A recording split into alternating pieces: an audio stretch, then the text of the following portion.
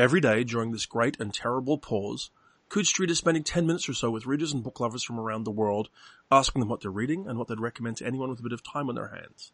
Today I'm spending 10 minutes or so with Shirley Jackson and Tiptree Award-nominated writer, critic and editor Indrapramit, who joins me from somewhere in India. Hello, Indra. Hello, Jonathan. Thank you for having me. It is my How are you doing? I'm well, and it's my great pleasure to get to talk to you.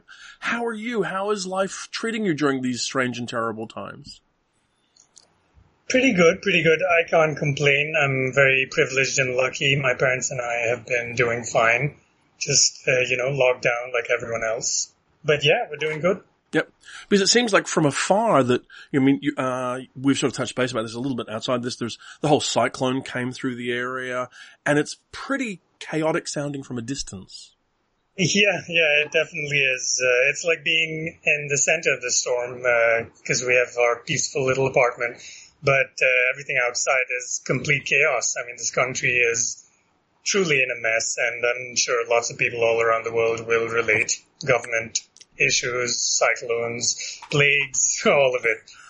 While it's not the way that I would choose to have the world come together, it does seem to be that there's a large number of not particularly pleasant circumstances that are truly becoming universal.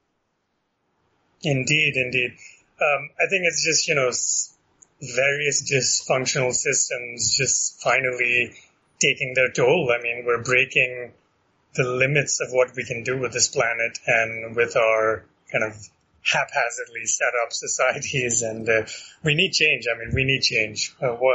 There's really no choice. I think you're completely right.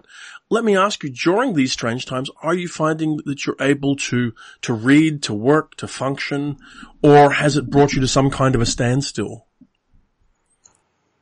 Jonathan, I always have tremendous trouble focusing on work. I mean, it's always difficult for me. So that hasn't really changed for me.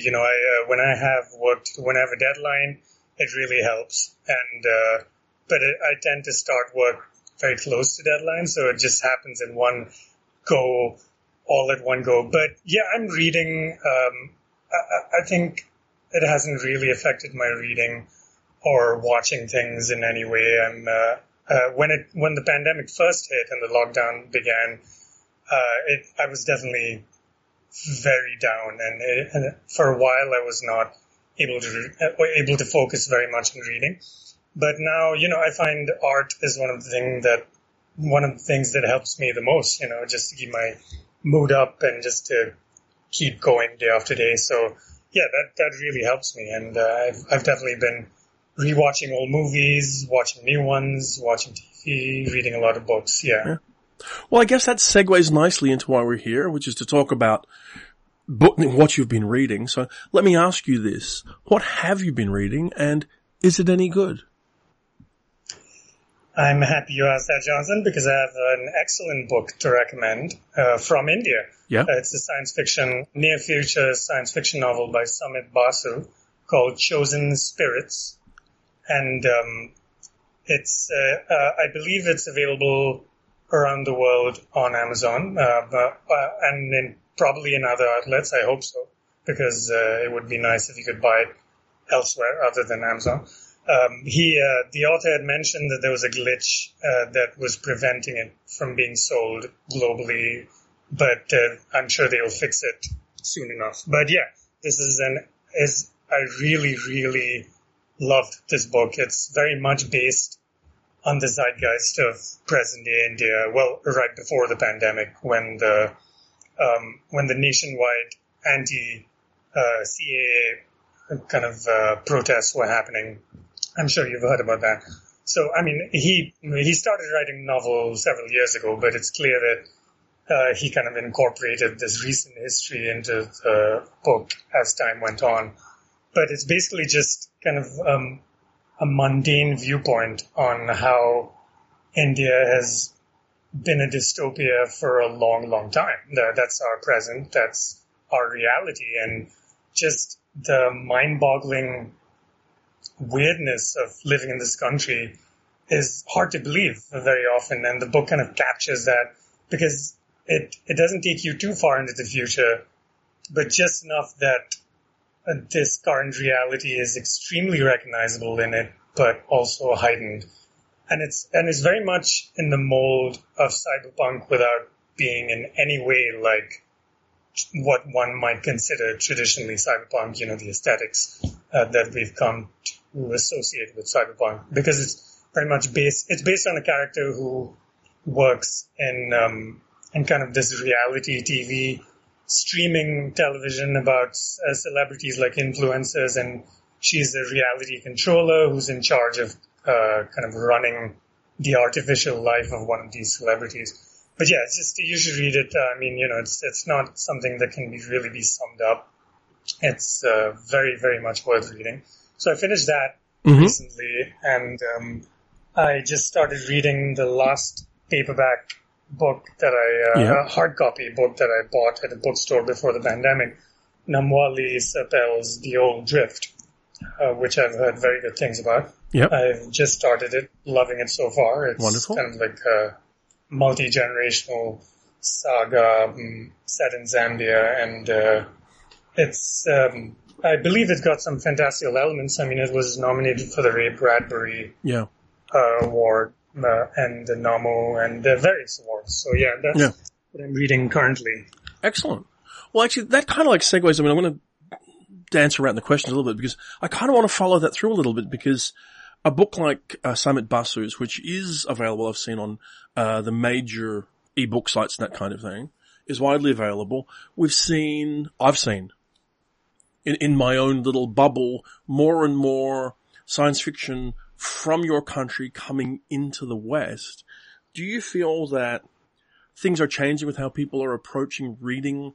People outside the country are approaching from reading. And do you think people really outside the country have any idea of the richness and depth of science fiction and fantasy in the country? I think things are definitely changing, if slowly. I don't think that audiences outside India would be familiar with writers here that haven't been published in mainstream outlets in the West, big magazines, the major magazines or publishers. When it comes to Samit's book, this is actually quite an unusual release because of the pandemic. It was published by Penguin India, so it's a solely Indian publication, but I guess they kind of wrangled it so it would be available all around the world because of the pandemic, because they delayed the hard copy release. So it's not usually the case when Indian science fiction or fantasy book is published in India that it's available in the rest of the world. That's not usually how it works. But from what you were mentioning about whether people know about speculative fiction or SF writers in South Asia, I mean, I don't think Indian Anglophone readers really know that much about the range of writers here either, because, I mean, India is not in the same place as, say, China or even Southeast Asia, East Asia in terms of approaching genre fiction, Anglophone genre fiction, especially because that's what's mainstream. There's a lot of regional writing that I wouldn't be familiar with at all, because I don't read those languages or haven't heard about it. But, so that, that's not getting out anyway. It's already very focused. But even when you just speak about Anglophone, South Asian, or Indian, science fiction fantasy, it's just not really nurtured within Indian publishing the way it is in countries where SFF is really growing quickly, because I don't think we have a culture, an editorial culture that really knows a lot about SFF, about how to market it, how to acquire it. I think when SFF books do get published, it's either kind of by mistake because an editor just happened to like a book that belongs to genre, or it belongs to a genre that is very successful in South Asia, like mythofiction, which is, religious mythology that's kind of repackaged or rewritten as epic fantasy, which is massively popular in this country, but kind of divorced from the worldwide SFF context. It's mostly just read in India and happens to be associated with the current kind of nationalistic fascist streak, which is not to say that they're all those books are explicitly nationalistic, but that's kind of the consciousness around it. Yeah. I guess I partly asked because, at least from my own perspective, I've seen a couple of books come from Hachette, India in the last 12 months, a couple of large anthologies, whatever else. There was there's the anthologies. There was the Golan's book of South Asian science fiction. There was Magical Women, and I've seen a few other things coming through, which I think is interesting because it just seems to highlight the variety of work that exists that people could pay attention to. Yeah. And I wonder if where I am at least, digital publishing is a useful and interesting thing. It becomes a much more valuable thing in this context. So a book like Summits can actually get out of, be read and accessed fairly easily outside of India. Mm-hmm. Yeah. I think there's a lot of potential in that, but then you get into the complications of contracts, of payment, because very often Indian writers, when they're publishing their novels here, if you accept a book deal that has your book being published in India, then you kind of jeopardize your chances of selling rights in the UK, because the UK publishers often ask for rights in South Asia as well. Sure. So yeah, you have to think about distribution, about how best to get exposure, how best to get paid. Yeah. So it's complicated. I mean, I love that Chosen Spirits is available worldwide, but just the fact that it's published by Penguin India means automatically it's not going to be considered by a lot of readers, even though it is available. Because they're not going to see it on shelves. I mean, right now shelves is kind of abstract thought, yes, because we're all at home. But I mean, other countries are slowly opening up. We don't seem anywhere close to that. Our lockdown is extremely punitive and doesn't seem to be working. But anyway, not to get into that. Yeah. Well, well, since you touched on lockdown, let's sort of cycle back to the questions we were talking about, which has to do with, we've talked about the books you're reading right now. Are there books that you would recommend people seek out if they can at a time like this, when they have a lot of time on their hands? Old favorites, things that are challenging, things that are comfortable. Is there anything particularly that stands out for you? Yeah, actually there's another book that I'm reading right now, but I am biased because I'm in it. It's Ellen Datlow's Echoes, which I'm going through. And I think it's a fantastic book to read right now, because it's huge. It's absolutely massive. I think it's something like 800,000 words or something. So it's a whole bunch of ghost stories by amazing writers. I've really been loving the stories. I'm going through it quite slowly, but for some reason, I'm finding that horror is really hitting the spot right now. I don't know why. It's just, there's something comforting about it, ironically. Ghost stories, I think because ghost stories and horror are kind of like this, it's this primal form of storytelling where it's about being scared of the dark, and it's the storytelling you associate with sitting around a fire and, going back thousands of years. You have humans probably scaring each other and explaining, or, trying to beat the fear of the dark by telling stories about it. So it's, there's always this universal appeal to ghost stories, and every culture has its variations. And I think Ellen has done an amazing job bringing together a massive amount of them. So there's that. I've been for the same reason, reading some Stephen King, which I haven't done in a while. I read The Mist for the first time, which was excellent. Very relevant to present times. There's a comic book that I think comics are a great outlet for right now, because you can read them pretty quickly, but they're often very long, so you can also have a lot to read. I would strongly recommend Gilbert Hernandez's Palomar, The Heartbreak Stories. There used to be, it's one of my most prized possessions. There's this massive collected volume of these stories. The Hernandez brothers have done these comics for a long time, but Palomar is one of my favorites. It's very much like 100 Years of Solitude, but in some ways I even prefer it 100 Years of Solitude, which I loved. I read as a teenager, but this one really sticks with me. And it's this massive collected volume of stories, multi-generational saga about a village and its inhabitants, and I really recommend that. Another comic that I recently read is My Favorite Thing is Monsters by Emile Ferris. I don't know if I'm pronouncing her name correctly, but wonderful, wonderful comic book with stunning art, gorgeous, gorgeous art.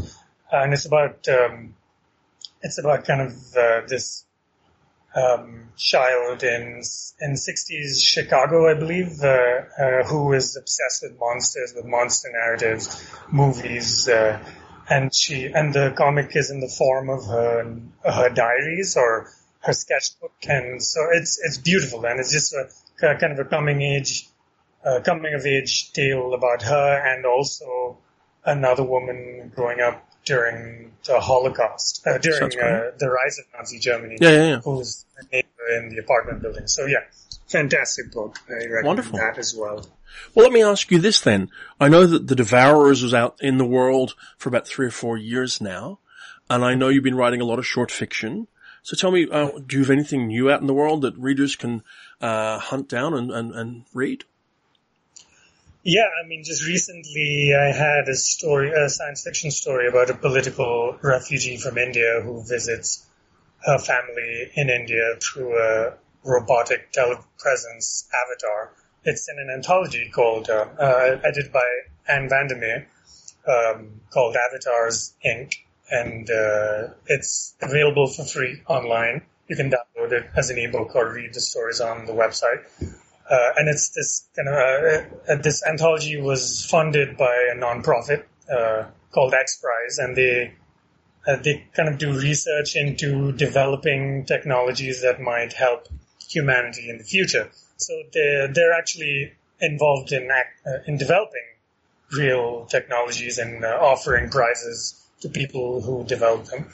And the wonderful thing is that they work with artists and writers, etc., to help imagine these technologies. So the anthology was one of their projects. They've done some more as well. I think there was one about oceans that they recently released as well. So yeah, Avatars Inc. I recommend that. And again, there's a wonderful list of writers. And I recently actually, talking of pandemic and lockdown and whatnot, I attended an event for Avatars Inc. in Second Life, the virtual world. So there's a book club that happens there called the Second Life Book Club. So Anne and Eric, who's who's involved with X Prize, did an event talking about Avatars Inc. within this book club. And it was in a virtual space station above Second Life. It was pretty awesome. I mean, I loved it. So everyone was there in their avatars and talking to each other. It was very engaging. I found it. It made me think that Second Life would be an amazing space for conventions, etc. In situations like this. It just happens to be very buggy and slow as well because it's quite old but quite delightful. Yeah. Well, look, I want to thank you so much for taking some time to talk to me today.